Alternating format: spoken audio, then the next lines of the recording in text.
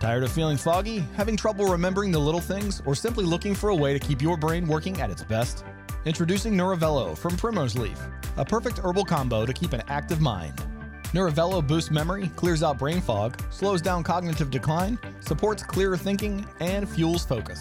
Contact Primrose Leaf today to find out more. Call 844-376-0007 or visit primroseleaf.com. Say goodbye to brain fog and say hello to Nuravello. Chris Overton is an Academy Award-winning director, producer, and the CEO of Slick Films, which won the Oscar for Best Live-Action Short Film for its debut, The Silent Child. And Rebecca Harris is head of film at Slick Films and is an award-winning British film producer, also best known for The Silent Child as well. Now, they are both here today to discuss their production company, Slick Films, but also their 3 new short films, Isla Soledad, Into Deep, and George. So without further ado, let's welcome the Academy Award-winning duo, director Chris Overton and producer Rebecca Harris, to the show. Welcome to both of you. Thanks so much. It's great to meet you. Yes, nice to be here. It is. I am very honored to have you both on. And Chris, I'm going to direct this question to you. Why did you start Slick Films? Well, I think it started when I was about 19, and it started as a showreel company, and it was just a bit of a dream to support my acting career. That's really how it started, and then I think I fell out of love with acting and fell in love with filmmaking. But filmmaking was always something I did from about 13 years of age, actually. Really? So, was there a particular film that inspired you to become a filmmaker? I think it did, actually. I think I fell in love with a film called Oliver Twist, the musical version, and I was really just kind of blown away by that. And that's, I think, was the catalyst to actually be in this entire industry. Well, Rebecca, how about you? How did you come to join Slick Films?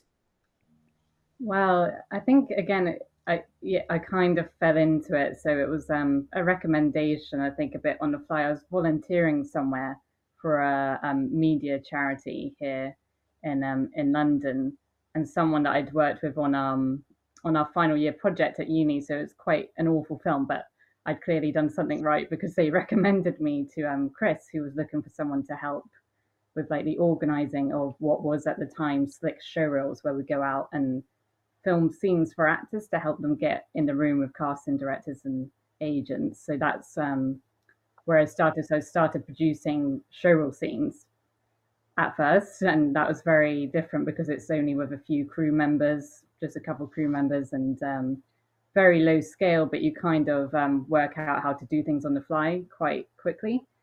And then it obviously started to move to shorts when we both, I met Rachel through Chris, Rachel Shenton, who wrote The Silent Child, which was, our first professional short, but did very, very well. And I'm very lucky to be a part of that. I still feel very lucky to have been a part of that. And Wait, that brings me to the point on The Silent Child, because both of you are known. Again, ladies and gentlemen, it's an Oscar-winning short film, The Silent Child. What was the whole, and this is a question for both of you, what was the whole experience like from the birth of the film to actually winning the Academy Award? It was crazy. I think it's important to say that it was a really small, kind of felt like a small community film. You know, it was a beg, borrow, steal type of job.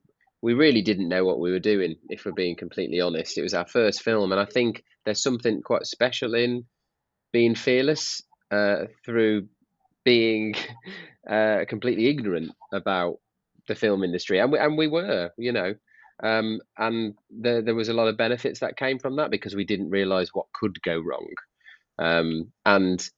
it was just this important message was right behind the film at all times, and I think that passion brought everyone together and led us through this amazing journey. So where did you come across for the script of The Silent Child?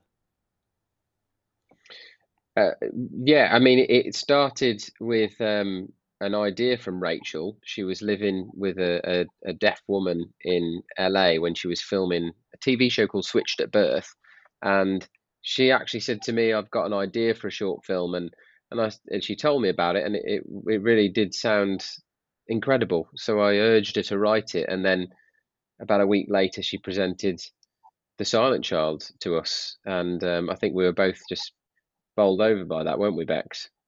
Yeah, it was one of those. Even though I didn't have much experience at the time, it felt so important and like a responsibility to tell it the right way. And I think that kind of paved the way for Slick after that. It's because we knew what you could achieve with little experience, and we wanted to help other filmmakers realize that you can actually do what your goals are, and not be yeah, not let that imposter syndrome get in the way too much. Well, what was the response to The Silent Child at all of the film festivals, and then finding out that it actually got Oscar qualified, which is usually which is the first step before the nomination. I think it was you, wasn't it, Rebecca, who messaged us and said, I think I remember the message. It just said, "Guys, the Academy," and we just looked at our emails after Rebecca sent that, and we were shortlisted to the final 10. And but before that, we had a nice festival journey. We were being selected at various film festivals, and it seemed to be doing very well in America. We had a great experience at Rhode Island Film Festival where we won the grand jury prize, which allowed us to actually submit for the Oscars. And then we found ourselves shortlisted, didn't we, Bex? Yes. And then you get the phone call for the nomination. What was going through your mind then? Yeah, I mean, I think there was actually a reaction video. We did a couple of them, like Chris's and Rachel's reaction, and mine and some of the other team. Um, it was one of those where you just say, "Oh well, we got this far. This is an amazing achievement." You don't actually think that would ever happen. You don't think so. Every stage you're so grateful, and then you just think, "Well, this is nice." And then they say the silent child, and yeah, you just start living a different a surreal. It becomes a surreal existence from then on. It still feels like that. Looking back, it still feels quite surreal. Yeah. Then Well, obviously, how high does it raise the bar when you actually win the Academy Award for a film like? And I love the fact that you didn't come out saying that you were a polished film production company. You really didn't know what you were doing. In a way, you were winging it, like you said, putting things together and hoping that they stick, and it just comes out. To me, those stories is what inspires more people to become filmmakers, because sometimes not knowing everything just gives you more creative power.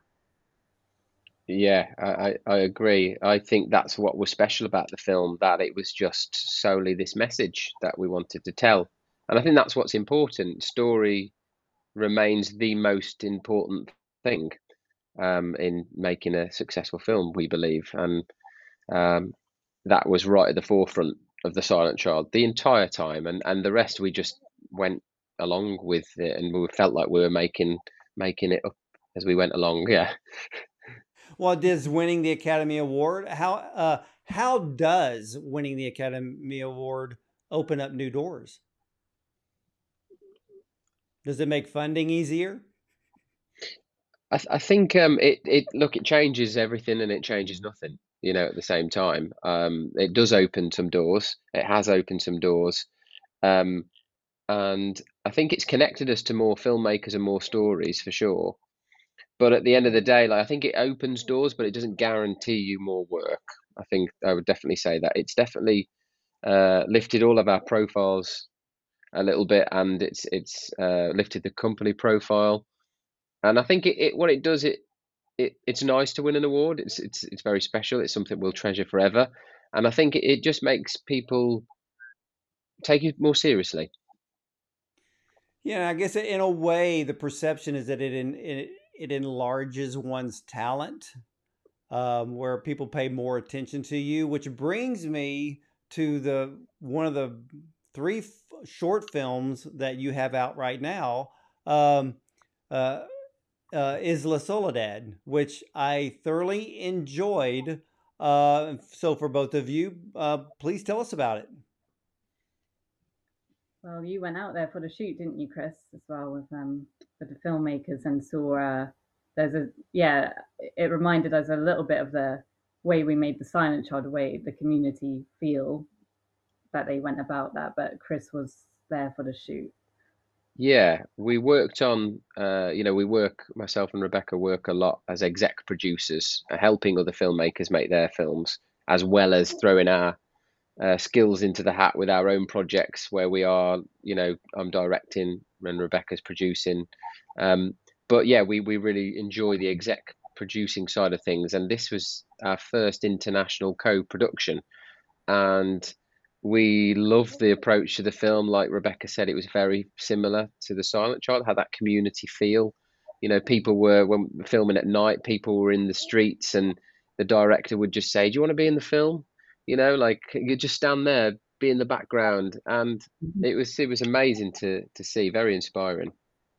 Well, I love the film because the character Sonia in the film, she is the epitome of a mother who unselfishly takes care of her grandmother, but then desires to give her son Angel a better life. But there are these never ending struggles. So I love the fact that the film is true to life. I mean, if someone watched the film, you would truly believe this was a true story. And in a way, for some people, it is a true story because they're living this every single day. I mean, what do you want the audience to take away from this film? I think, although it is, yeah, it's a really difficult subject and really emotional one. I think it was really important to the director and the producer to take away some hope at the end as well. Um, so I think, although the story is wrapped in quite a hard hitting subject, and it is a really and the relationship between the mother and her son is really powerful, but it's got that hope at the end, that hopefully anyone that resonates with it will feel as well. That was quite important, I think. Yeah. Yeah, I mean, Yeah. I think one part of the film that really got to me was here she is taking care of the grandmother. She's doing the best she can with her son. All of these little things start happening, like the electricity. And then when the grandmother is taken to the hospital. But what got me was when she's done as much as she can on her own.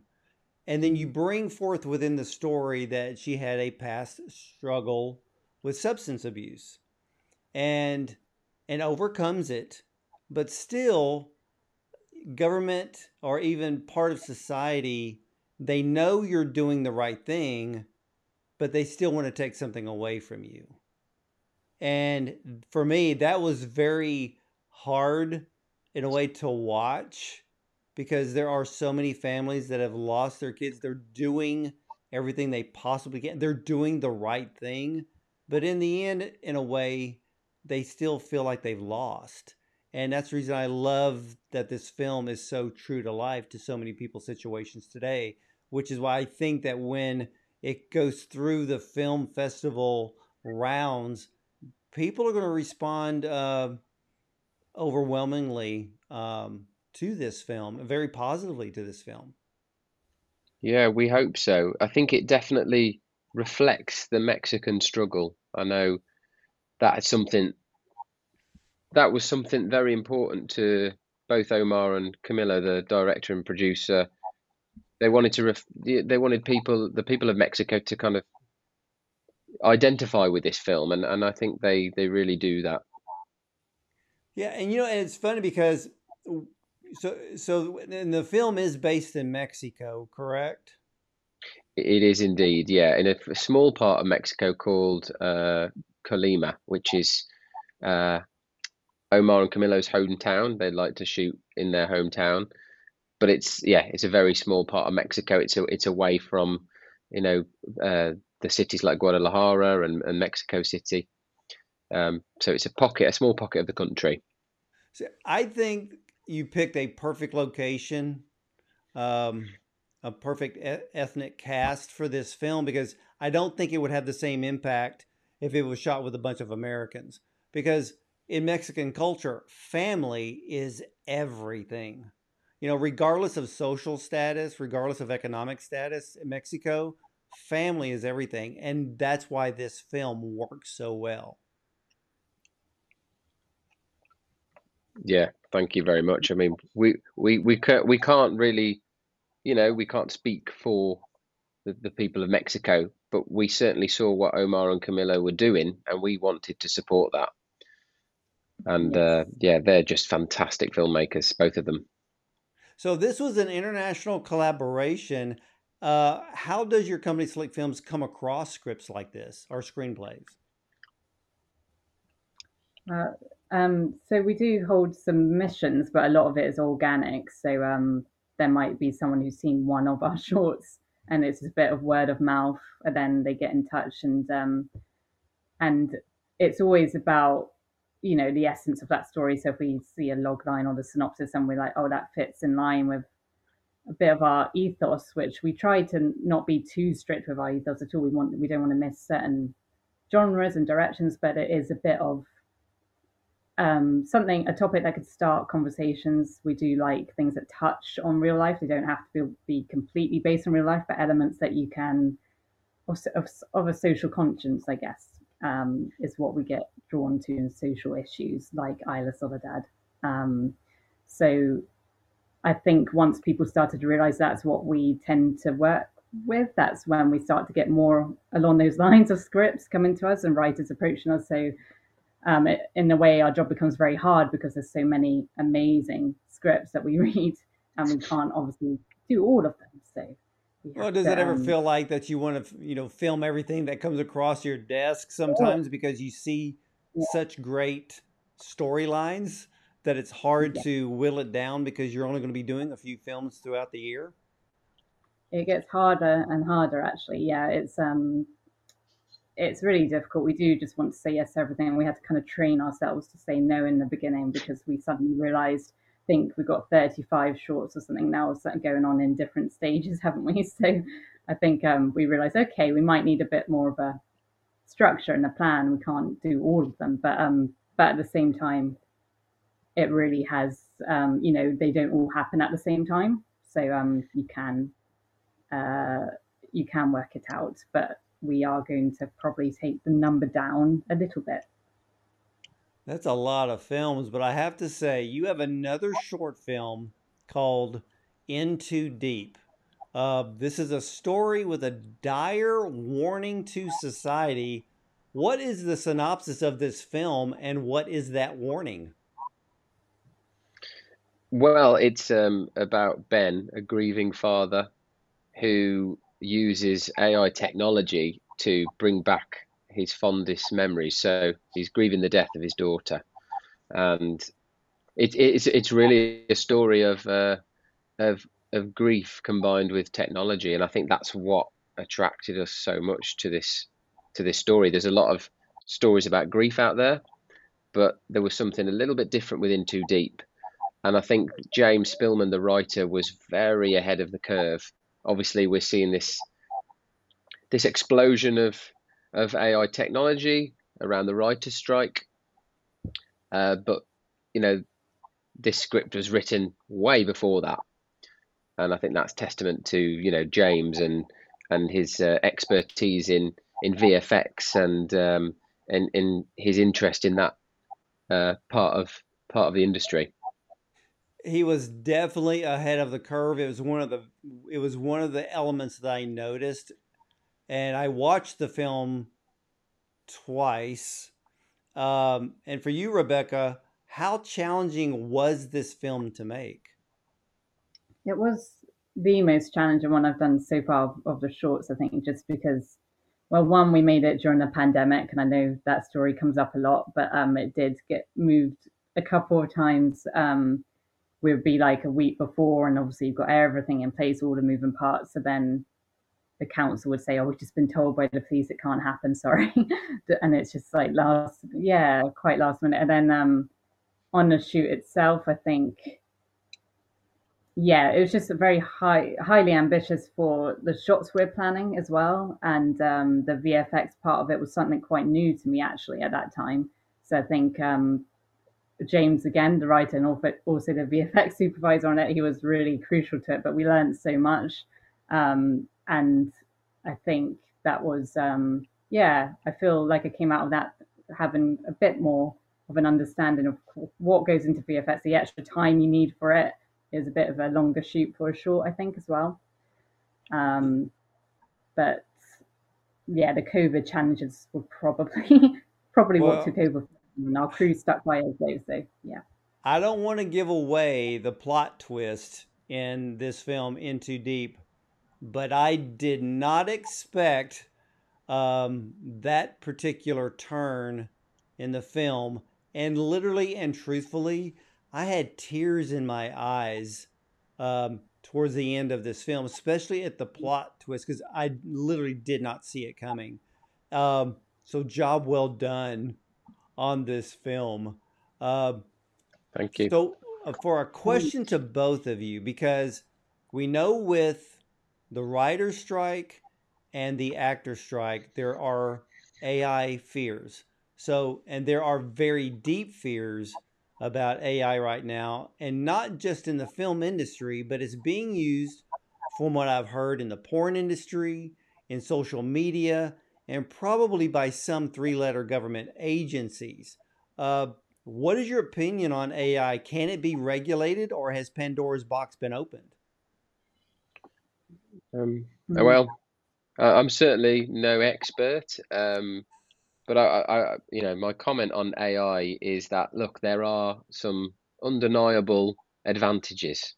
We're seeing the benefits in supermarkets, in lots of different areas, and in the industry. You know, there are things that you can't deny are an advantage to society. However, I think the advantages are the things that are only being talked about until the writer's strike. I think there's a lot of dark things going on with AI technology, especially on the deep web. You've just mentioned a lot of them, and it's that within Too Deep that we wanted to shine a light on. We you know, it's not, we're not politicians, we're filmmakers, we're not the right people to change legislation, but we just want to raise awareness and uh, start people talking about the dangers of AI tech. Well, this is Mm. a film, like you said, it is so far ahead of the curve. Um, I what I deemed when I watched it, and after I watched it, I literally had to sit here and really think about the subject matter, which I do not want to give away. For those of you who have not seen the film, I'm not going to give away the twist in this. I called it extreme. I called it dark, but in a way, I can actually see this story actually being true in the future. And that's the disturbing part, that it can be true.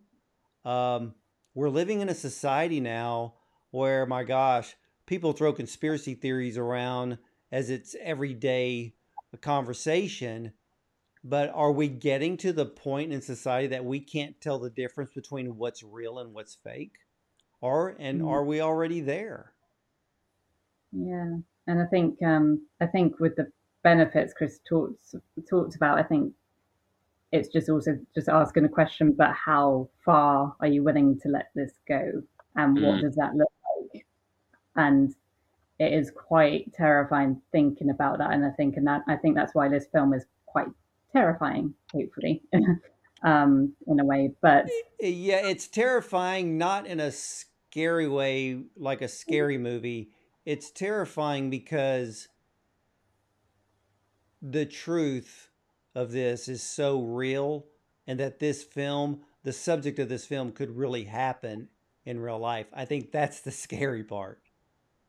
yeah, completely agree. I think when we first read the script, I'm sure you were the same, Rebecca, but we thought, oh wow, this is very futuristic. This could happen in, 50, 100 years time, and then skip to 2023, and you're right. I mean, this could be happening today. Absolutely. The advancement in this technology is really mind blowing. And I think James did say, it's going to pick up pace very quickly, and I don't think we quite understood the Yeah, reality of that. and I think anyone can get their hands on this particular software as well, so it's not really restricted. It's quite easy to access as well. Yeah, I was just reading this morning, I believe it was in the Hollywood Reporter, if I remember correctly, where AI companies are basically about to get sued, um, because the only way to perfect the technology is using things that are already out there, people's likenesses. And Mm, now they're trying to stop the AI companies from using real people to perfect their technology. So I know that we are looking at a very, very big fight here, Mm, not only in society, but in the film industry, which I know is one of the major sticking points in both the writers and the actors strike. But for both of you, are there any good uses to AI? Um, there are, aren't there? If it's controlled, I think. But I think it's more the lower scale end, which I think is good. I think there is quite a low scale that, in my opinion, it should probably stick to, maybe. And then if you go beyond, that's when. So I guess all the um, more computerized things that help you. It starts out with Chat GPT and things like that, but at the same time, you need to be able to think for yourself still. mm, So you don't need something to search every single possible scenario to give you the best answers. Like, what do you think as an individual? What yeah. are you trying to say? So I think even with that, you have to be careful. But I do think there are good points. That Yeah. brings up a good point because Chris, you brought it up at the very beginning of the interview where when y'all were filming The Silent Child, you really didn't know because I think for most people, the first film is a trial and error type of project. Um, it may come out great, may come out looking horrible, but along the way, you learn that creativity goes deep. You know, we are a creation with the power to create. But with AI coming in with such a like a tour de force, um, I know that it's going to cause certain people, not everyone, but certain people to become lazy. Some people trying to copyright work that technically they did not create, that AI created. So I know that's a whole other area of lawsuits probably coming in the areas of copyrights. Um, and with this film In Too Deep, how do you, and as a filmmaker for both of you, how do you balance out of sticking with your own human creativity and not jumping into an AI type bandwagon to where you could literally just start pumping out films one right after the other without even thinking about it? Um, I think it's originality, isn't it? I think, I could be mistaken here, but I think Chat GPT, for example, is using all of the material that's already out there. It's a fast track of, you know, what's on Google and other sources of information across the internet. So it's the originality, and I do think it's hard to identify. I won't lie, but like I do think you can see things that you're like, maybe that was written by Chat GPT, or and I think if you're a writer and someone knows your style and you write something with Chat GPT, I think people will be able to recognize that. I think even amongst friends, you know. Um, I think it's the originality that we all will be desperate to keep hold of. That's what sets people apart, right? Exactly. It is funny that you bring that up. Just recently, I was sent a upcoming guest bio, and I'm not going to mention their names. and they sent me three versions of the bio. The first two versions was like the short version, then there's the long version, and then at the bottom it says Chat GPT version. And I went, Oh. interesting. So I read the first two original human versions, and technically, GPT still has to rely on a human element.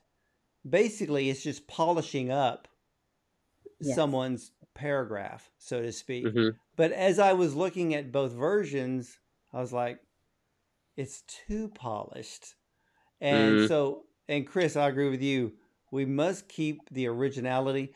My gosh, I mean, if you look at people's films from Spielberg to Coppola uh, to Tarantino, there's that signature that you can always recognize in their filmmaking. Same way when it comes to authors, if it's Stephen King or Hunter S. Mm. Thompson, by reading the stories, there's always a particular style that they have that you can recognize, and hopefully we don't lose that uh, in the power of filmmaking. Yeah, and I think there's something about people who are telling a personal story as well that feeds into everything in the Mm. script, and you can't get that through AI. So hopefully it doesn't go that way. Exactly. Now, I want to bring up your third short film, George. Now, it started out a bit quirky, Mhm. and then it was an emotional feel good, and then both of you jerked the rug out from under me as I was watching it. How did you come across the idea for this film? I mean, it was an emotional roller coaster. It certainly is, and again, it's right to say we were exec producers on this film, and the director, writer, producer was a good friend of mine that I went to school with, called Greg Chilingirian, and just a fantastic filmmaker, this is his debut, and he's been trying to make tell a version of this story for over 10 years.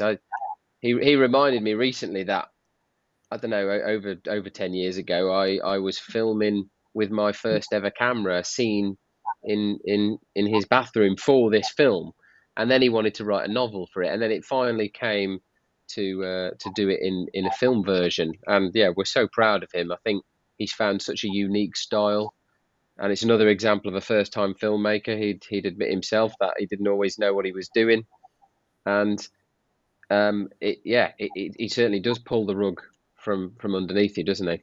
It does, and I don't want to give that away because I want everybody, when they have the opportunity to see George, they need to see it from beginning to end on their own without knowing anything. But what also impressed me was this film, and I just love this. It's a Spielberg thing, but it was shot using Super 8 film.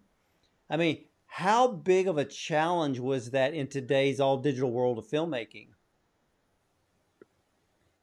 I think it was a challenge. I think Chrissy could say more, but Greg didn't. Yeah, he didn't seem to make it seem like that. He seemed to enjoy it and relish it. But I think in post it was a different situation, as in it is quite a lot of complexities to it. But it was the first time that one of our shorts with Slick filmed on Super 8, so we were like asking him quite a few questions ourselves, trying to get that experience. But I think, yeah, Chris, you probably know a bit more about that. Yeah, I think it suited Greg because he would probably admit himself that if he was able to watch playback, he would Mm. maybe be the type of director to go 10, 15, 20 times. However, with Super 8, there's no playback. So I think he knows that. So it's a very wise choice for Greg. And he's got another short that we're producing as well. He's gone straight into his next one. And he likes to do a very small scale. There was I think less than five crew on George, and he wants to do it the same for his other film, Love Does Not Envy. And he's made the decision to actually want to shoot on 35 millimeter. I've only just found this out like yesterday. I was like, okay, that's very different. So I think he's finding his style and his niche, and I think he realized what all his references, why he couldn't connect the dots, and he just said, I think it's because it's got to be on film. So yeah, very Mm. interesting. We'll see how Well, that goes. did using the Super 8 film, did it add to the storyline? Because I felt that it did when I was watching it. Because if it was filmed digitally, I don't think it would have had the same impact. Yeah, I completely agree with that. The look of it had a lot to do with his, like, the whole directing style, and every single emotion you feel when you watch the film. You really do go through the whole emotional spectrum, and I just don't know if, yeah, I think Super 8 was a lot to do with that, with the editing style as well. It kind of worked with that, and yeah, I think everyone's quite lucky that he's decided to make films, because it did seem to take a lot of persuading from Chris as well, and finally, and now that he's done it, hopefully it seems like he's got the bug now for it, because he's going straight into another one. So, and Well, for what I Prime, loved, see, the element that I loved, and this is from the cinematography, by using Super 8 film for this particular short film, that when you watch Super 8, and especially with the story, there's a sense of, you pick up the sense of the past when mm, you watch Super 8, Mm. because he's talking about, it starts out about his parents. So when you watch it in Super 8, it's like watching a family movie. Then as the film moves on, and then the twist happens, um, mm, the Super 8 adds to it, because what was present now becomes the past, and then facing the future. Like I said, Super 8 was an absolute perfect choice to film this. And I really have a feeling that George could be a dark horse for not only Oscar qualifying. I would not be surprised if it gets nominated. I don't think we would either. I don't. I think if you said that to Greg, he'd be like, "I don't want to hear it. I don't want to hear it." yeah, But I agree. I mean, we just did a showcase recently, and we showed seven of our films. And George was one that people really resonated with. There was a lot of talk about George, and also the fact that it was just shot on such a low budget. People can't believe that a film can be made for that small amount. And Mm, it just goes to show that you know, I think we really believe in this, that the biggest budgets aren't always the ones that resonate the most with people. I think it's very inspiring that when a film touches people and then you find out that it was made for so little. Yeah, yeah, and I you can think the secret, especially this year, I mean, when the Oscar nominations were announced for the live action short film category, um, I had the opportunity to interview four of the five nominees.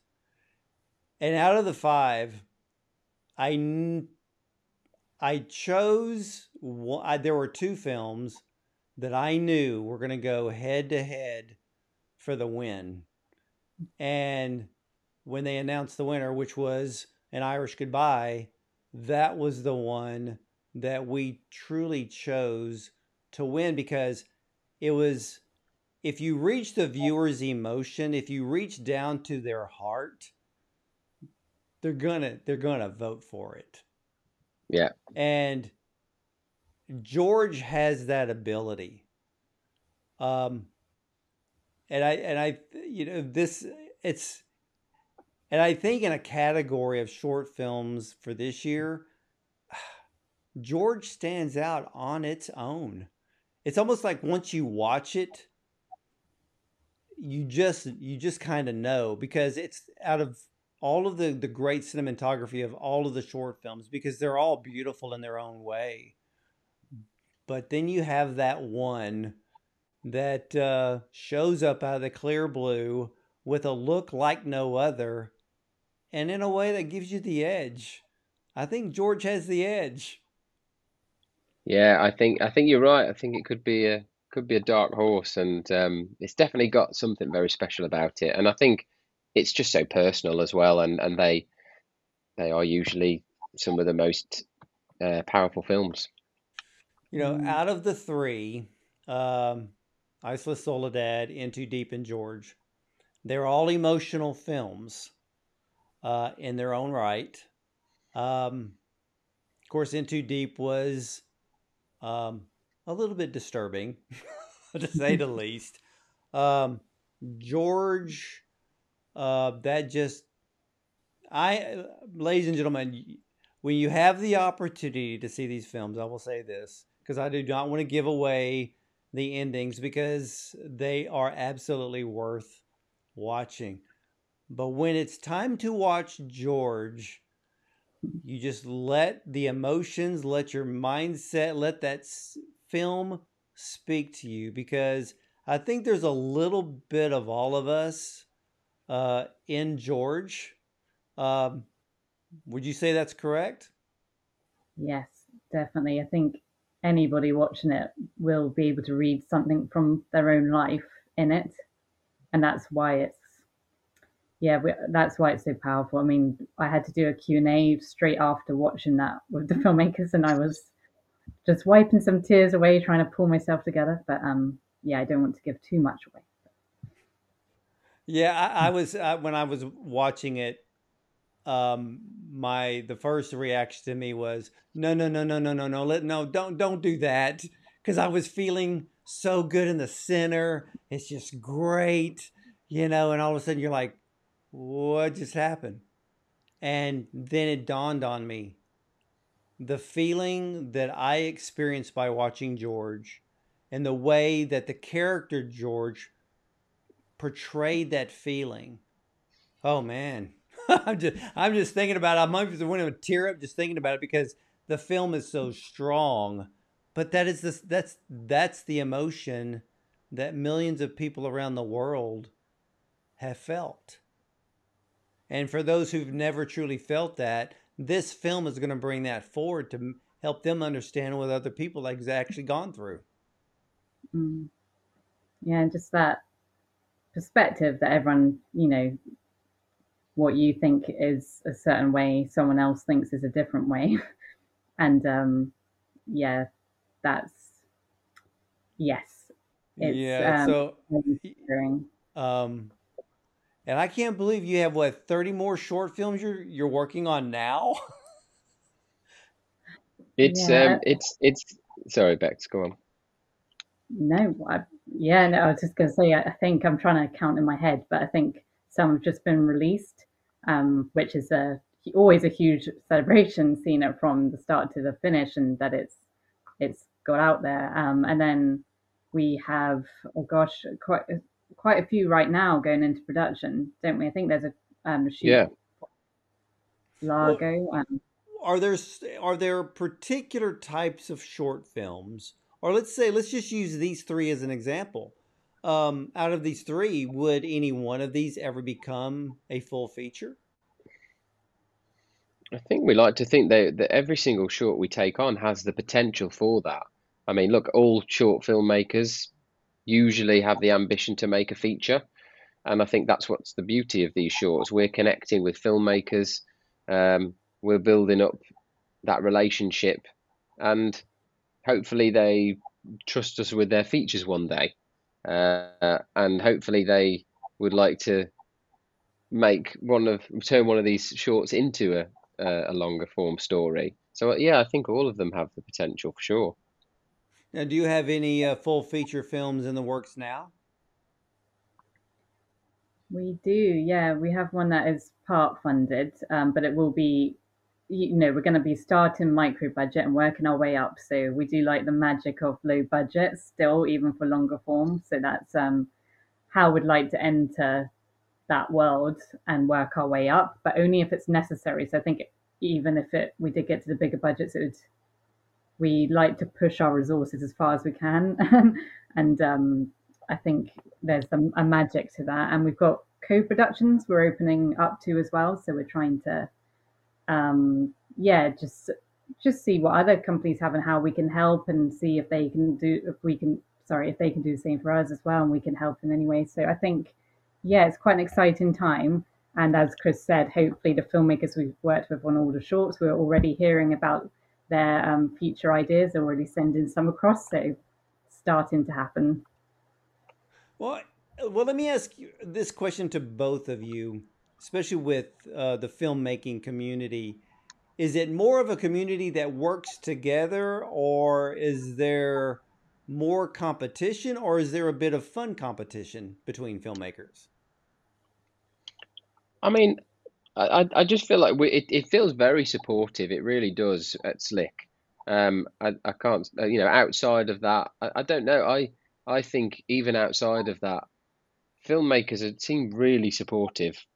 When you go to a film festival and you network, I don't think I've ever felt that kind of competition ever really. I mean, I can't speak for you, Rebecca, but I don't know. It's a community of support. Everyone knows how incredibly hard it is to make a film. So I think when you can empathize with that and you see something amazing on screen, you're like, wow, it's admiration.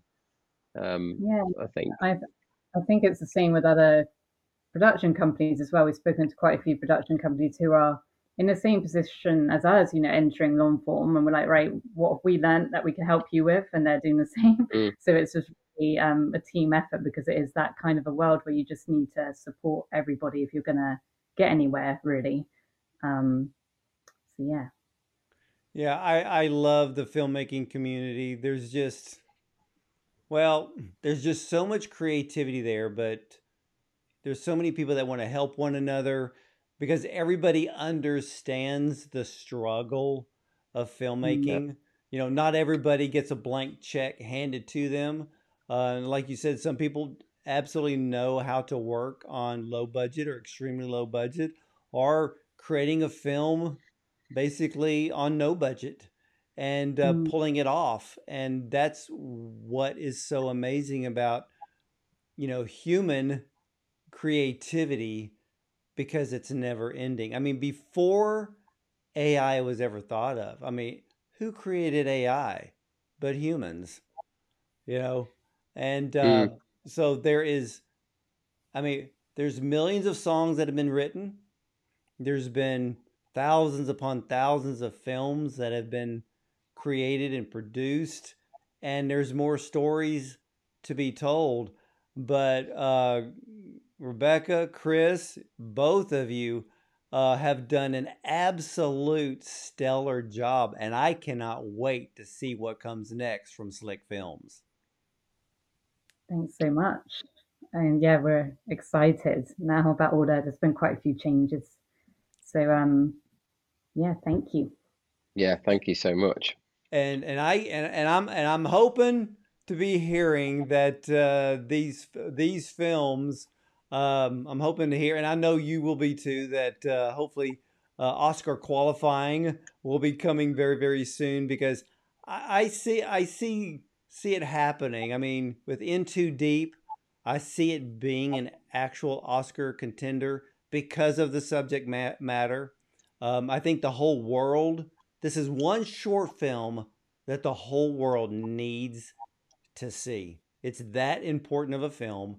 And again, I called George the dark horse, but I think it could be a surprise nominee. But if it's nominated, it is going to stand out on its own. So it may not actually be the dark horse. It may actually be, um, it may be the one that's leading the pack, because it's that great of a film. Thanks so much for your kind words. It's really amazing to hear your reaction to that. Thank you. Yeah.